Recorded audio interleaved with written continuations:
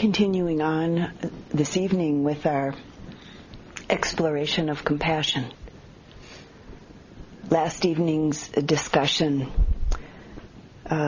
concluded with some exploration about heartfully and respectfully recognizing our limitations regarding compassion, and not pretending anything in relationship to ourselves or in relationship to others, with the understanding that the blossoming of compassion and wisdom, insight, depends on us coming from a genuine place of heart.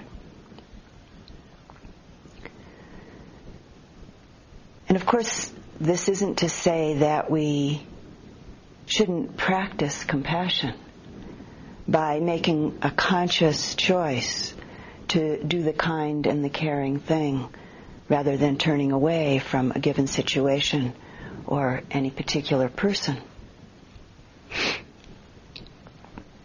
I had this shown to me quite clearly over 20 years ago now, when my mother, who at that point was in her late 70s, fell on some cement steps and cut her leg very badly.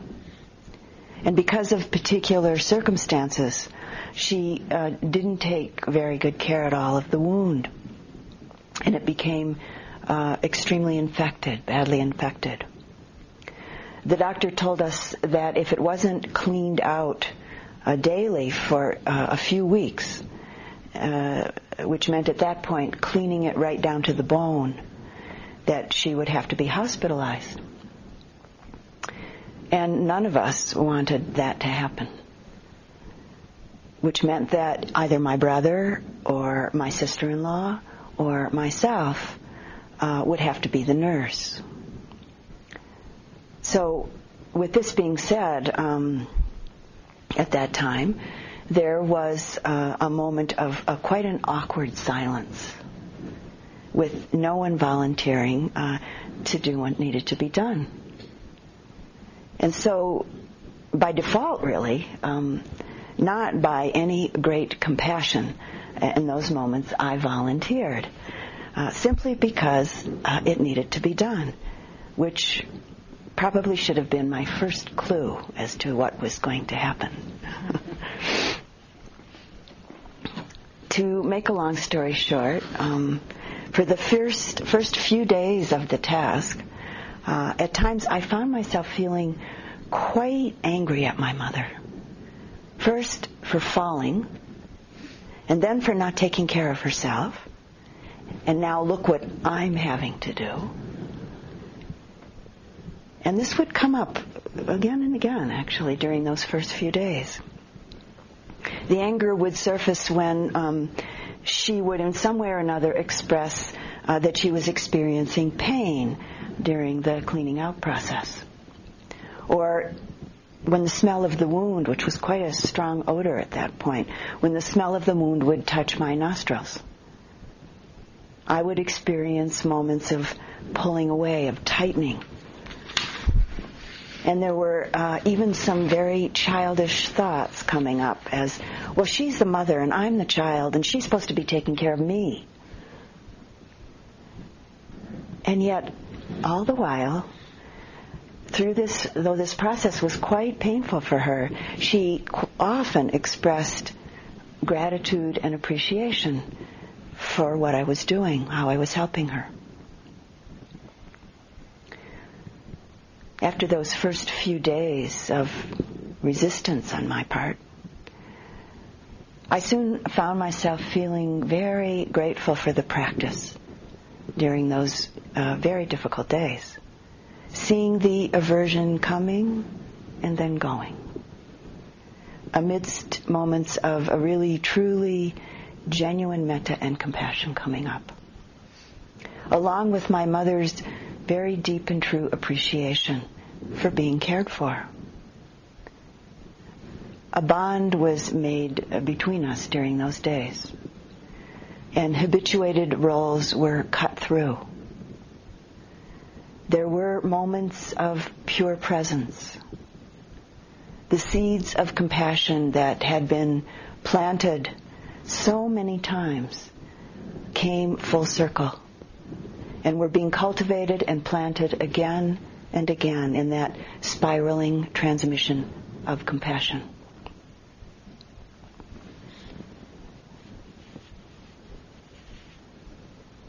And regarding compassion from another venue,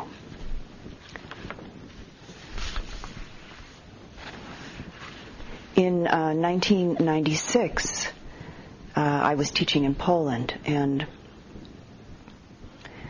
there was a retreat being offered by Roshi Bernie Glassman at Auschwitz. It was the very first of many that he's done since, called a Bearing Witness Retreat. And it was offered on American Thanksgiving.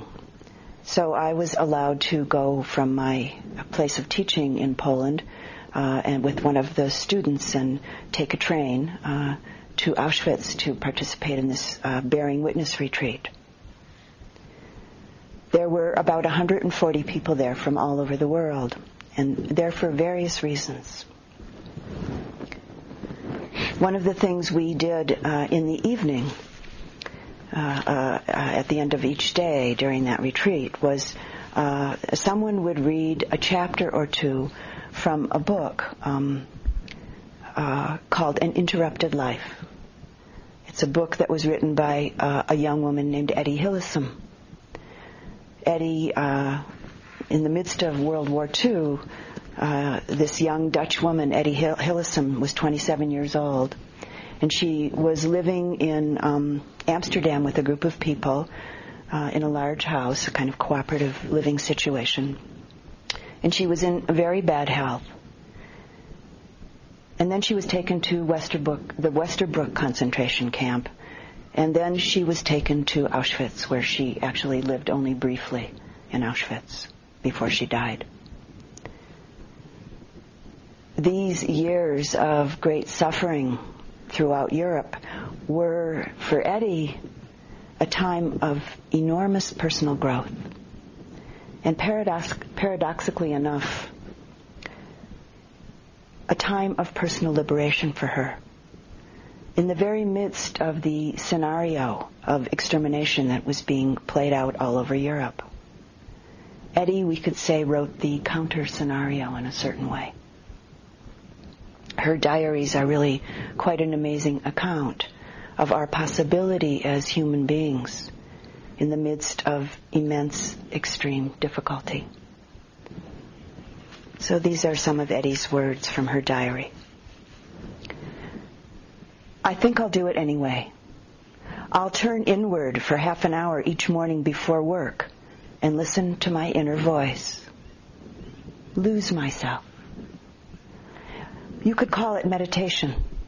I'm still a bit wary of that word. But anyway, why not? A quiet half hour within yourself. But it's not so simple, that sort of quiet hour. It has to be learned. A lot of unimportant inner litter and bits and pieces have to be swept out first. Even a small head can be piled high inside with irrelevant distractions. So let this be the aim of meditation, to turn one's innermost being into a vast and empty plain, with none of that treacherous undergrowth to impede the view, so that something of God can enter you, and something of love, too. Not the kind of love deluxe that you revel in deliciously for half an hour, taking pride in how sublime you feel, but the love you can apply to small, everyday things.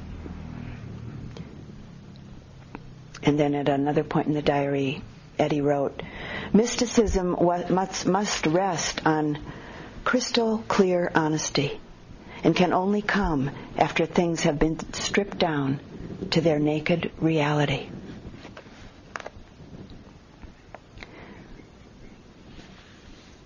Etty, with her clear vision, instinctively knew that she would never return from the concentration camp. And she asked one of her friends to keep her diaries. Somehow she wanted to leave a trace behind and to share the solutions, we could say, that she'd found for herself. And this is from the last entry of her diary.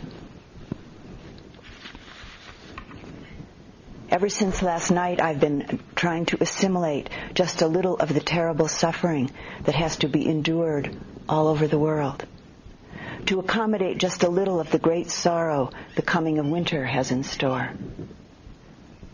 It could not be done. Today will be a hard day.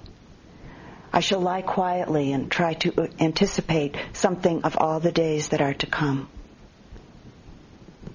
And she closes her diary with this. When I suffer for the vulnerable, is it not for my own vulnerability that I really suffer? And she ends with, we should be willing to act as a balm for all wounds.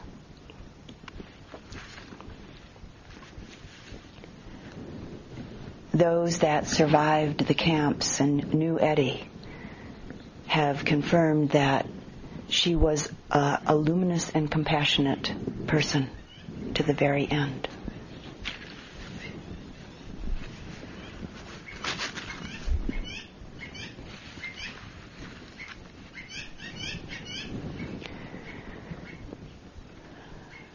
And so again, back to the necessity of respecting and honoring ourselves right where we are.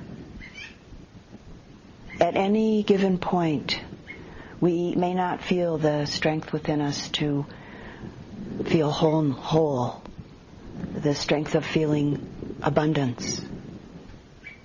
This needs to be acknowledged and it needs to be respected. Otherwise, giving and caring might be done out of fear. Fear of disapproval, or maybe fear of loss, or maybe out of trying to avoid conflict, or trying to maybe control the situation. Or we may give ourselves away or lose ourselves in an unhealthy way, in seeming support, which is actually unskillful, unwholesome support of others. When this is the case, we're actually not able to see the situation clearly. We're not able to see what's really needed.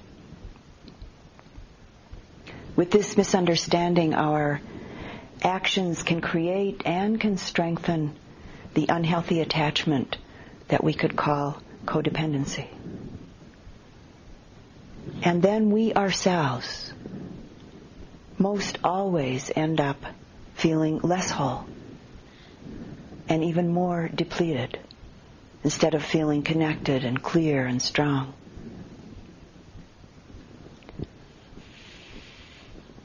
It's also important to be aware if we're acting or giving out of some subtle or maybe not so subtle sense of getting something in return, or maybe trying to create an image of ourselves in our own eyes and the eyes of others as a perfectly compassionate person.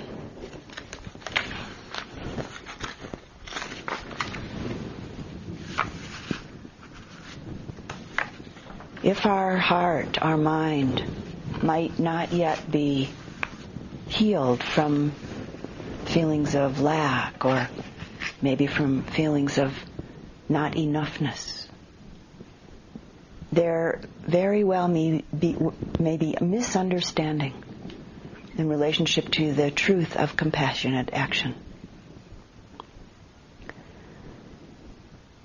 In relation to this on a larger scale, Thomas Merton wrote about what Chogyam Trungpa much later called idiot compassion. And these are the words of Thomas Merton. To allow oneself to be carried away by a multitude of conflicting concerns, to surrender to too many demands, to commit to too many projects, to want to help everyone in everything, is to succumb to violence. And as a counterbalance to this, some words from Ralph Waldo Emerson. To laugh often and much. To win the respect of intelligent people and the affection of children. To earn the appreciation of honest critics. And to endure the betrayal of false friends. To appreciate beauty. To leave the world a bit better, whether by a healthy child, a garden patch, or a redeemed social situation. To know even just one life has breathed easier because you have lived. This is to be successful.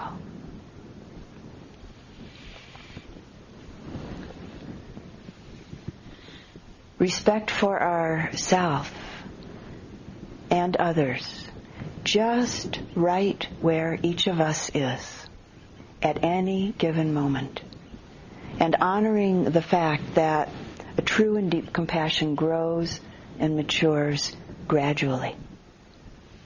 This itself is the continuing cultivation of metta and karuna.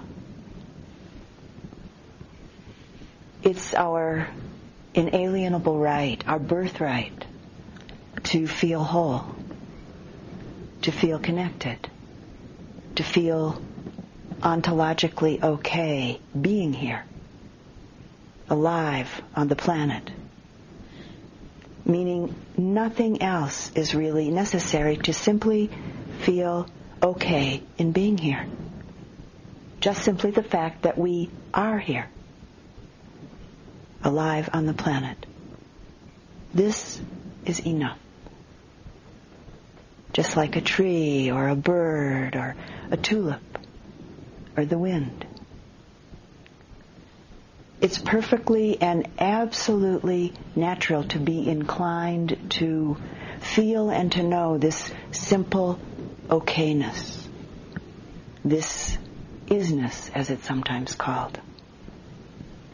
To know this utterly selfless isness that's intimately interwoven and interbees, as Thich Nhat Hanh says,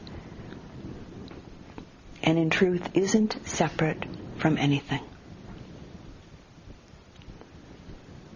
Because it's such a perfectly natural and wholesome inclination, it can be a way of understanding one of the reasons why some of us have been drawn to the Buddha's teachings and practices.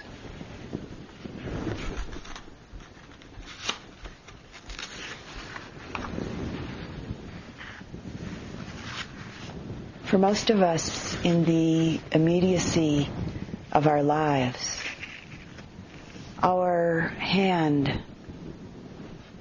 quite naturally and spontaneously often reaches out to soothe the ache in our own foot, our own back, our heart. What is it that holds us back sometimes from spontaneously responding to the suffering of another in this same simple and natural way? Essentially, this is due to a deeply conditioned and almost visceral clinging to the idea of being a separate person. As long as we're immersed and blindly living in and out of these fixed ideas, spontaneous concern for others will primarily be felt for those who fall in the range of who we think of as mine. And there may be even feelings of indifference or even more overt aversion in relationship to the pain of those who are outside of this range of mine. As our heart opens and our understanding deepens and begins to mature, there's an easing of the constrictive feelings and thoughts based in self-centeredness. As our heart opens and our understanding matures, feelings of connection and empathy blossom. As our sense of being a closed cell, as Stephen Batchelor calls it, dissolves. It's not that I or me vanish into some bottomless hole of nothingness. Instead, we discover that, in fact, we're truly a cell that forms the, as again to quote Stephen Batchelor, the interdependent, multicellular existence of itself. Interdependent, multicellular organism of existence itself. I and the sense of I only exists in relationship to you. I, me, isn't eliminated. It's transformed. Me is transformed. There's only relationship.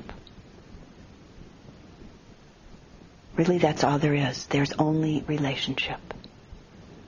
I, me, you, them, us have never and will never exist in isolation. Have never and will never exist in any solid, static, separate way.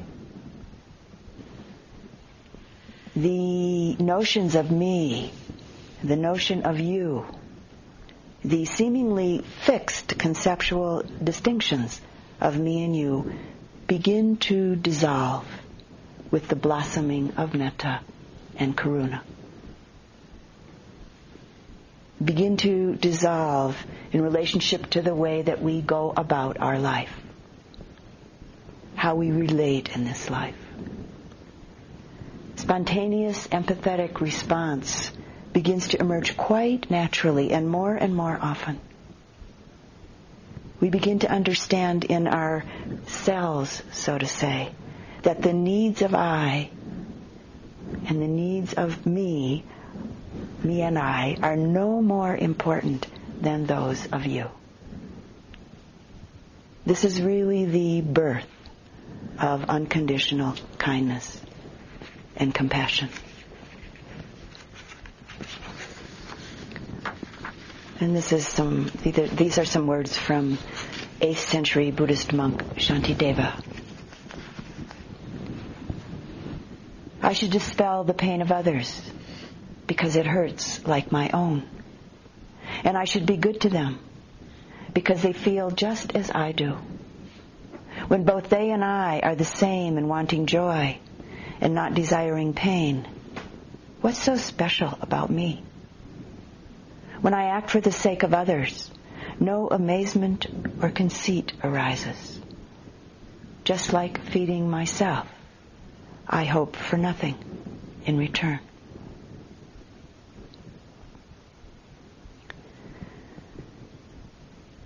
And yet, as we know, it's not so easy, this relating to others and to ourselves with a clear and pure, compassionate heart. We have many old and seemingly new personal agendas. We have many deeply conditioned habitual patterns.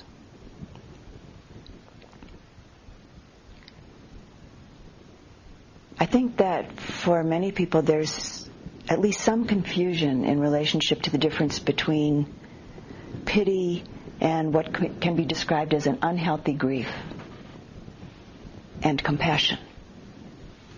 Both of these energies, pity and grief, are what is called the near enemy, or what looks like, or what masquerades as compassion. Pity actually touches pain with fear instead of mercy, instead of a true, open-hearted, caring presence. Pity is actually a subtle form of aversion. It manifests as a contraction away from, a withdrawal if we look really carefully at it.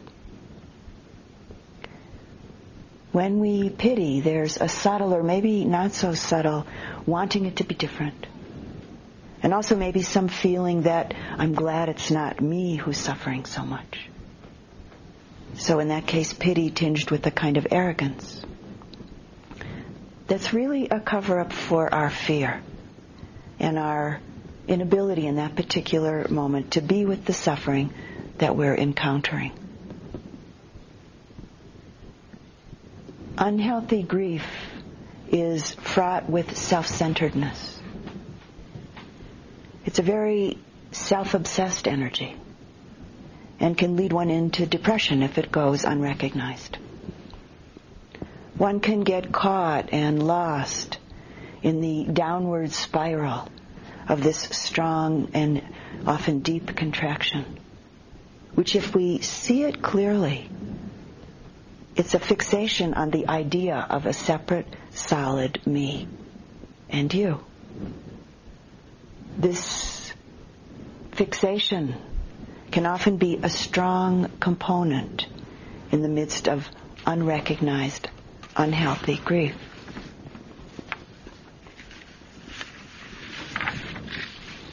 When we feel pity for ourselves, in ourself, for ourself, or when we're caught in this self-obsessed and unhealthy grief, in those moments we're actually not experiencing any true caring, kindness, or compassion for ourselves. But rather we're caught in a kind of sticky, sinking feeling, the heavy ache of feeling sorry for ourselves, that kind of poor me feeling, with the me being a capital Me. In this place, there's actually not much, if any, capacity to act towards taking care of ourselves.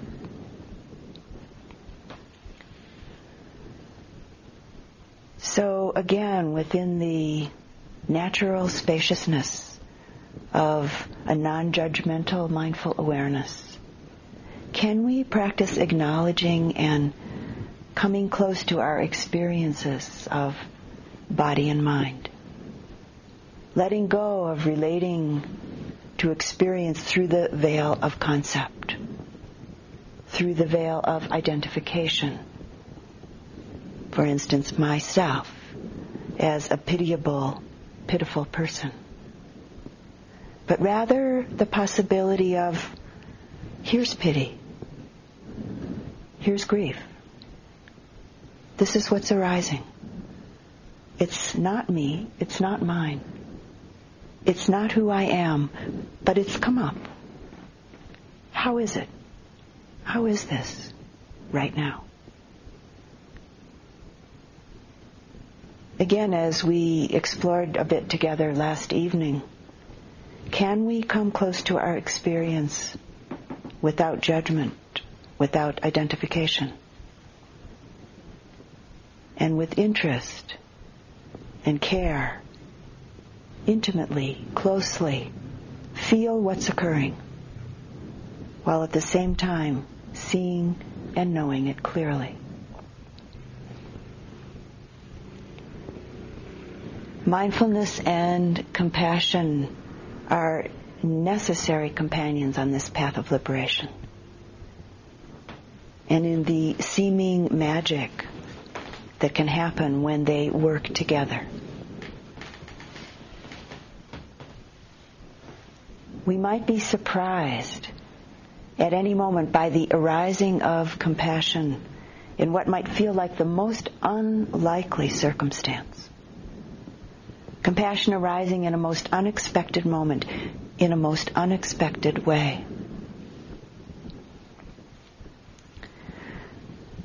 I'd like to share a piece from my own diary that comes from the same Bearing Witness retreat that I spoke about just a little bit ago with Eddie Hillisom's diary.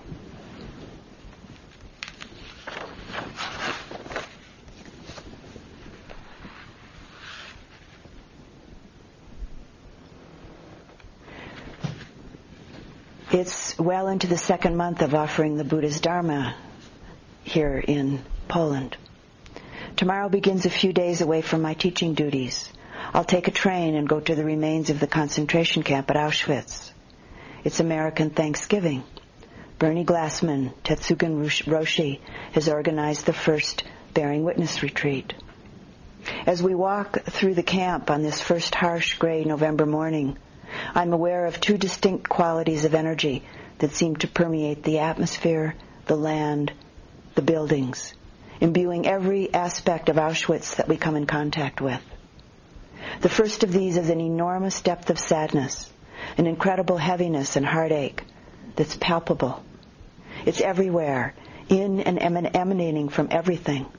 It brings tears from the eyes of many of the 140 people attending this retreat. The stacked bunks and open sewer living spaces of the prisoners, as they were called. The shocking photos of children and displays of their shoes, clothes, and toys touch my heart to a depth almost too much to hold. The other quality of energy is amorphous, yet also palpable. It's in the atmosphere, and at moments it's in my body and heart. It manifests like waves of razor-sharp edginess and tension, moments of touching what feels like insanity. This is even harder to fully let in than the immense sadness, as it's a far less familiar feeling and thus much less comfortable. There's a sense of not wanting to get too close to what this is. The sorrow and heartache are immediately understandable to me, but I'm not so easily comprehending the atmospheric, almost terrifying tension, the raw discord and alienation, until one afternoon I find myself alone on my knees in front of an oven where the bodies of those murdered by the Nazis were burned. Tears stream from my eyes, and Om Mani Padme Hum, which is the Tibetan mantra, the jewel in the heart of the lotus, spontaneously repeats out loud from my heart for the Nazis. A deep, intuitive understanding of utter insanity and the untenable suffering therein is fathomed. The depth of disconnection, separation from life, separation from oneself, the unmitigated alienation that one would have to be living with, in order to murder one, let alone millions, is recognized. My heart cracks open with this recognition. In the midst of this unforeseen insight, my whole being is flooded with unconditional compassion, not for the actions of the Nazis, but for the actors. Since that Thanksgiving retreat, I've been deeply aware that just as each one of us has the capacity to help others from the heart, from the heart of care, from the heart of compassion, every one of us also knows at least moments of disconnection, separation from life, from ourself, and the unmitigated alienation and utter insanity, untenable suffering therein. I know now so much more clearly that if one identifies with this experience as I, me, mine, and mires into this self-identification, this place of great existential suffering, it can lead to outward actions that in turn cause suffering for others, as happened to such an extreme in Auschwitz. I'm feeling enormous gratitude that somehow all the opportunities and blessings have been in place for me to connect with these teachings and practices, which are the balm for all wounds.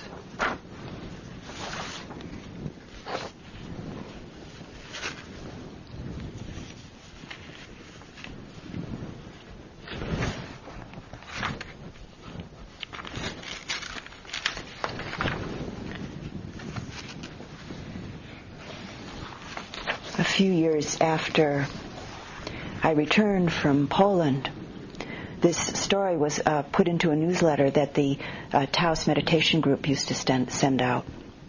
And it was sent to quite a number of people, including some of the people who have sat retreats with me in Israel. And I'd like to share one Israeli woman's response that she sent to me after she read this account from my diary. I would like to ask your permission to translate your article about compassion to Hebrew for the Sangha here.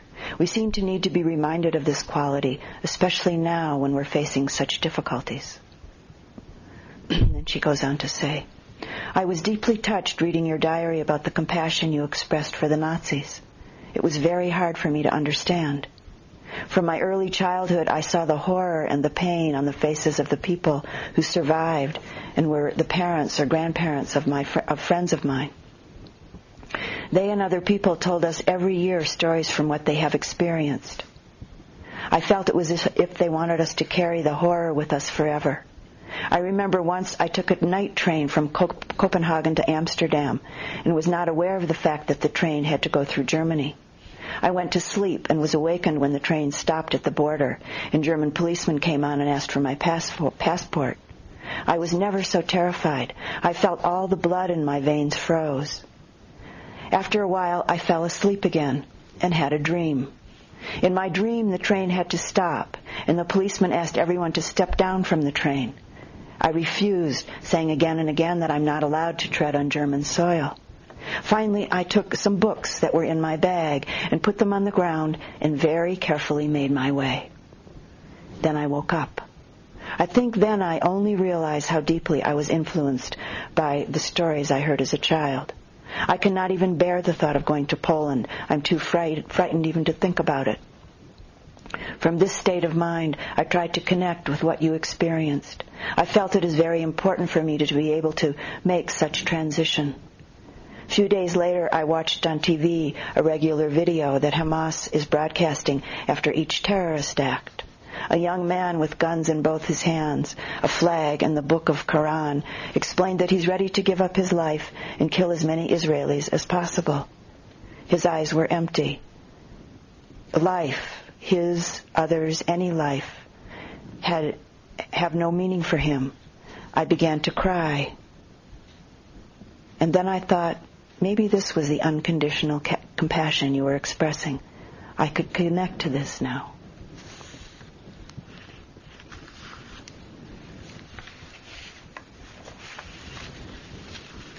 So from a different culture and a different experience, opening to compassion.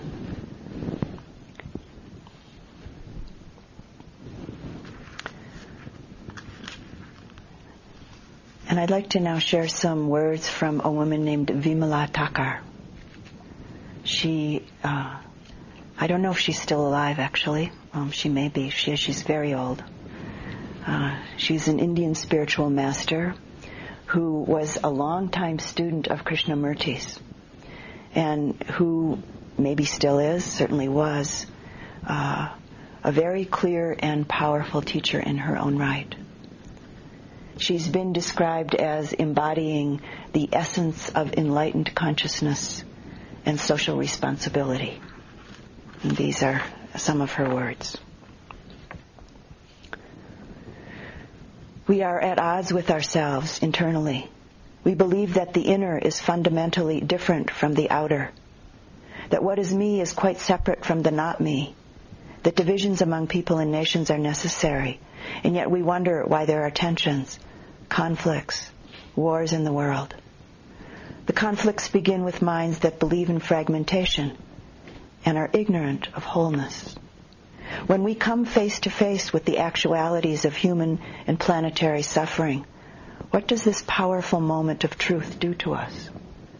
Do we retreat into the comforts of theories and defense mechanisms, or are we awakened at the core of our being?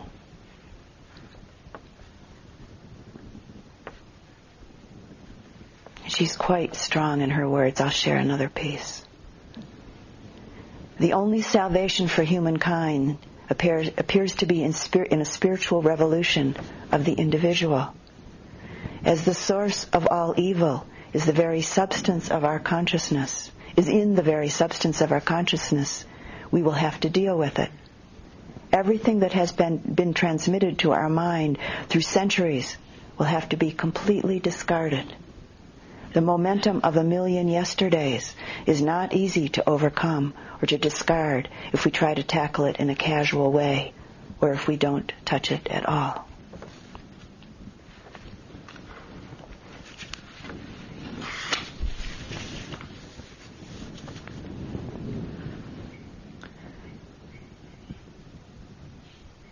And so these two wings of awakening with which we fly free. The wing of wisdom, the coolness and ease based on what the Buddha sometimes called six-limbed equanimity. The liberating equanimity of pure awareness in relationship to all of the phenomena that arises and passes through the six sense doors. The liberating wisdom that comes about via our experiential insight into the emptiness, the not-self nature of all things. And the other wing being unconditional compassion, our heartfelt connection to beings, and our way of being in this world that ensues from this. This wing of awakening arising out of a clear and deep understanding, a knowing of dukkha, its root cause and the way of its end.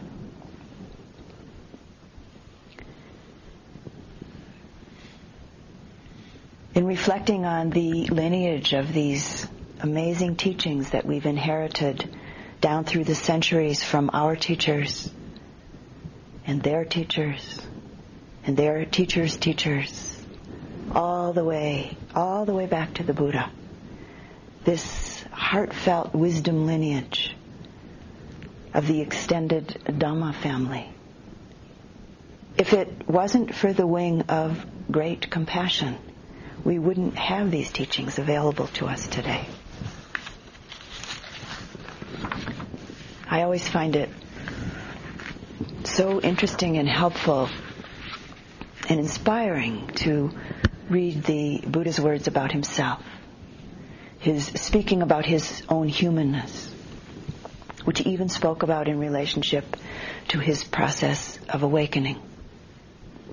In one of his discourses, we find him speaking to a small group of bhikkhus about his search for enlightenment, where he also shares what his thoughts were very soon after his awakening. And these are the Buddha's words.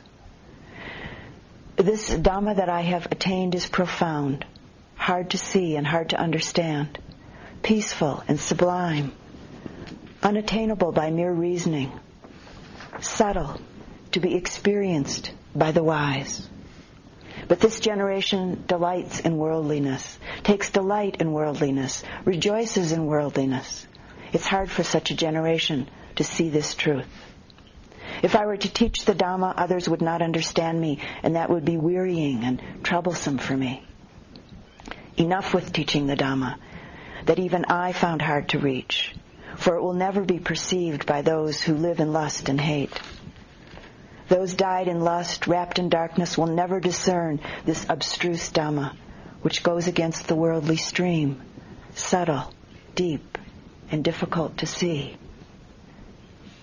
And then the Buddha goes on to say, considering thus, my mind inclined to inaction rather than to teaching the Dhamma. Then he goes on to tell his monks that very soon after this, a certain Brahma came to him and pleaded with him. And these are the Brahma's words. The world will be lost. The world will perish, since the mind of the Tathagata, accomplished and fully enlightened, inclines to inaction rather than to teaching the Dhamma. Venerable Sir, let the Blessed One teach the Dhamma. Let the Sublime One teach the Dhamma. There are beings with little dust in their eyes who are wasting through not hearing the Dhamma. There will be those who will understand the Dhamma. And then the Buddha goes on with his monks. Then I listened to the Brahma's pleading, and out of compassion for beings, I surveyed the world with the eye of a Buddha. Surveying such, I saw beings with little dust in their eyes, and with much dust in their eyes, seeing with keen faculties, and with dull faculties, and with good and bad qualities. I saw beings easy to teach and hard to teach. And then I replied to the Brahma, out of compassion for beings, Open to them are the doors of the deathless. Let those who with ears now show their faith. Thinking it would be troublesome, O Brahma, I did not speak the Dhamma, subtle and sublime.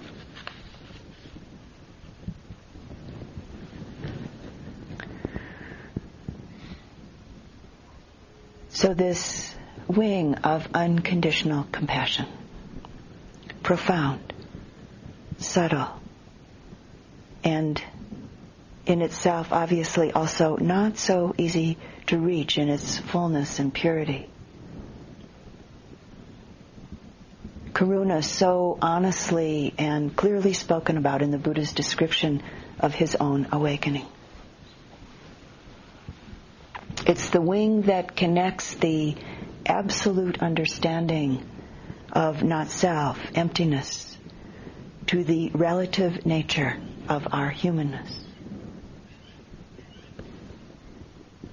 One way to look at this that I think is helpful in understanding it is this. To know emptiness means that we know directly that life is only in the immediate presence of what we experience.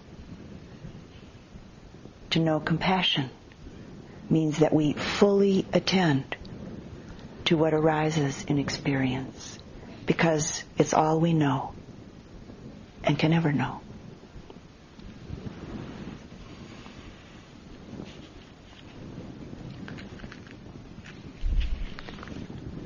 And I'd like to close the talk this evening with some words from one of my students who I mentioned in a previous Dhamma talk in this retreat, who died of AIDS-related complications. He was writing a book and never finished it because he died. But these are some pieces from his book. July 1997. My first 8-day Vipassana retreat. Excuse me.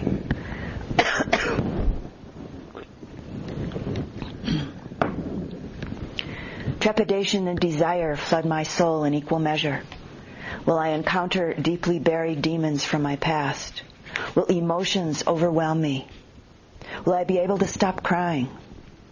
In the days leading up to the retreat, it's as if my body is attempting to erode the quiet resolve of my mind to go.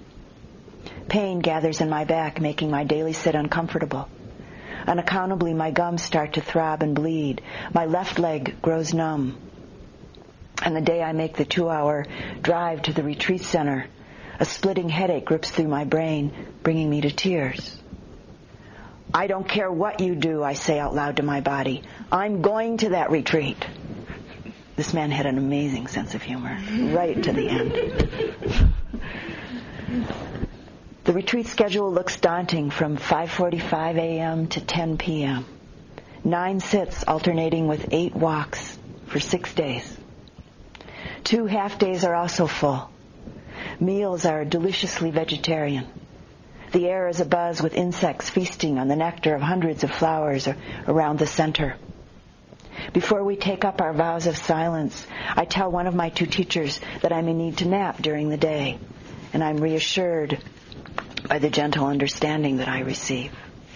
Participate when you can. Rest when you need to. By our first sit, all my bodily pain is gone.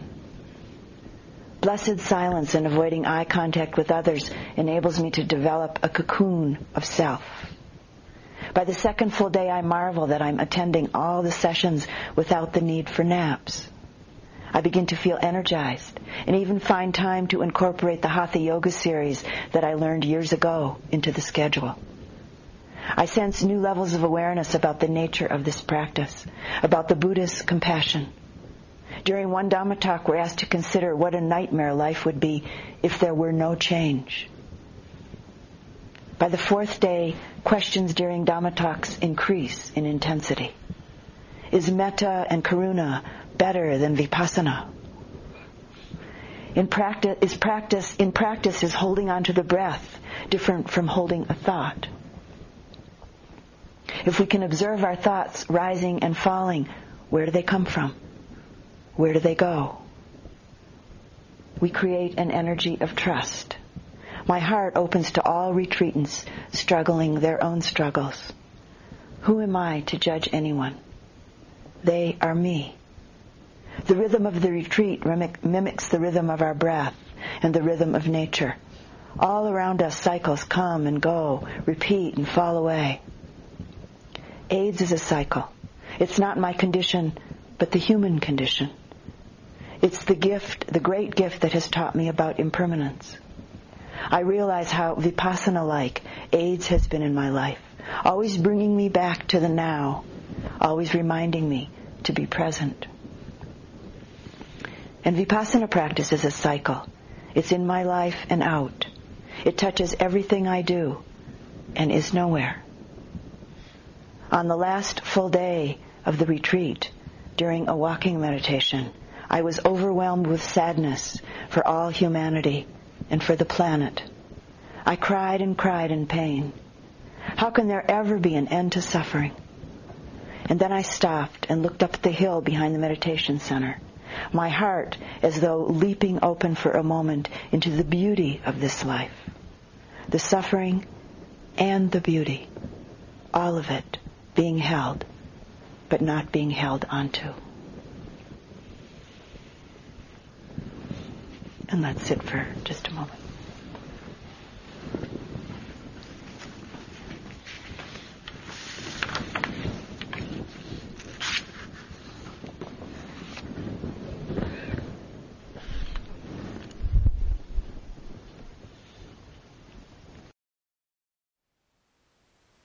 Thank you for listening.